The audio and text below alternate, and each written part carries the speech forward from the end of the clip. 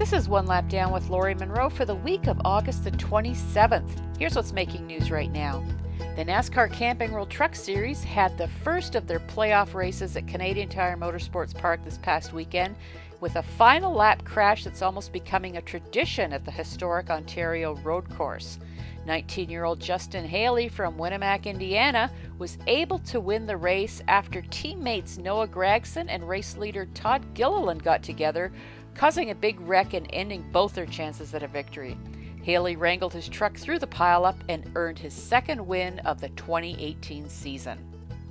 Prior to last Sunday's truck race, One Lap Down pit reporter Perry Mason asked driver Harrison Burton what he might expect when it comes to the aggressiveness that seems to happen every year during the event. Well, it's going really good. You know, we've got a good truck, and we should have a lot of fun out here. This is a crazy racetrack. Everyone has seen the races here in the past that have sparked up controversy and fights and all that. I'm trying to stay out of the fights and just have a good, clean race and hopefully come home with a trophy. Yeah, you got to keep it far enough out front. Nobody gets on that back bumper. Yeah, that sounds good to me. That's the goal at the end of the day, is to go out and win. And I know this isn't something I'm normally used to doing in the road course deal, but I've got some experience and getting better and better at it. So I think this is a good time for me to go out and capitalize. Finishing in second place was John Hunter Nemechek. Brett Moffitt was third, followed by Timothy Peters and Matt Crafton rounding out the top five. The Truck Series takes a couple weeks off but returns to action on September the 14th for the Las Vegas 350.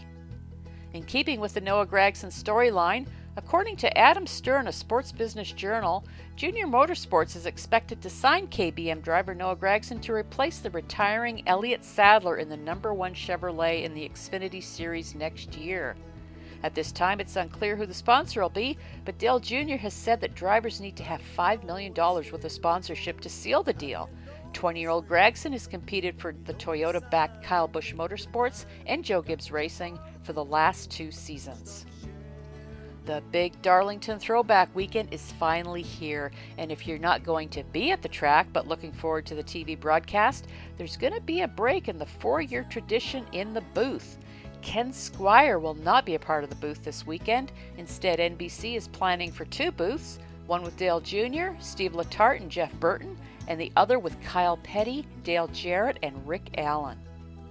Former NASCAR driver and great-grandson of NASCAR founder Bill France Sr., Ben Kennedy, says he could possibly be interested in holding the sport's top job someday in the future. Kennedy currently is the manager of the Camping World Truck Series and said in a recent interview that he hopes to continue to climb the ladder as he did on the racing side, taking it one step at a time. In Innovators versus NASCAR this week, the Cup cars were not on the track last weekend, so that only left the Xfinity and Truck Series to do a little innovation. The winner last weekend was the 00 team at Road America that failed post-race inspection due to a lug nut infraction. Xfinity crew chief Jeff Mendering has been fined $5,000. In ARCA news, a first-time ARCA winner was had last weekend in the Primera Plastics 200 at Berlin Raceway. Joe Graff Jr. used up his front bumper after the final restart on lap 206, which was a 1-lap dash to the checkered flag at the expense of Zane Smith, who finished second. Travis Baden was third. Next up for the ARCA Series is September the 3rd, the General Tire Grabber 100 by Federated Auto Parts at DuQuoin State Fairgrounds. In Pinty's news, Alex Tagliani finally got a win at the track that has eluded him, Canadian Tire Motorsports Park.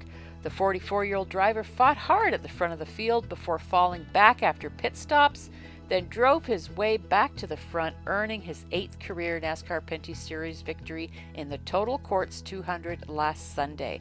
Kevin Lacroix had engine issues during practice, and because qualifying was rained out, he started 15th but fought his way through the field to finish in second place.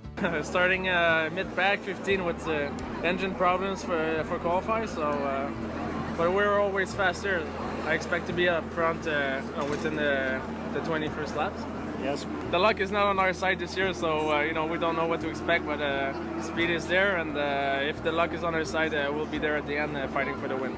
LP Dumoulin was third, followed by his brother JF Dumoulin in fourth, with Anthony Simone in fifth. Next up for the Pinty Series is the Lucas Oil 250 at Autodrome Saint-Eustache in Quebec on September the 8th.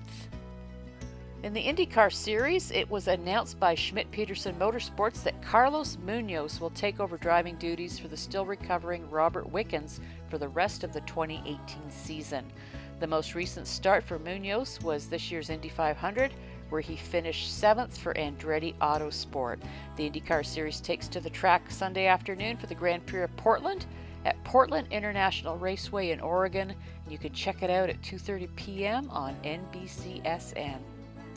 In birthdays this week, happy birthday goes out to Kelly Earnhardt, Randy LaJoy, Mike Helton, Marcus Ambrose, and Brian Keselowski. And if it's your birthday this week, I hope it's a great one. The Truck Series is off this week and returns the 14th of September, but this Saturday afternoon, the Xfinity cars with their throwback schemes take the green at 3:30 Eastern at Darlington for the Sports Clip Haircuts VFW 200. Catch it live on NBC. And the race that I know I've been waiting for all year, the Bojangles Southern 500, will hit the track at 6 p.m. Eastern on NBCSN. On the weather front, it's going to be a hot Darlington throwback weekend. When the Xfinity cars hit the track late Saturday afternoon, it'll be 92 degrees, variably cloudy with a chance of showers and thunderstorms. Sunday night's Bojangles Southern 500 will be mostly sunny with a high of 88 degrees. Sunset is at about 7:44 Eastern, so the race will be well over an hour in before nightfall, which sounds pretty much perfect. In social media madness this week, via Twitter, Daniel Suarez posted some pictures along with this caption: "What better way to kick off NASCAR Throwback Week than to drive these babies around?" And what's pictured appears to be a brand new red Toyota Supra. Really? Throwback? Daniel? I don't know.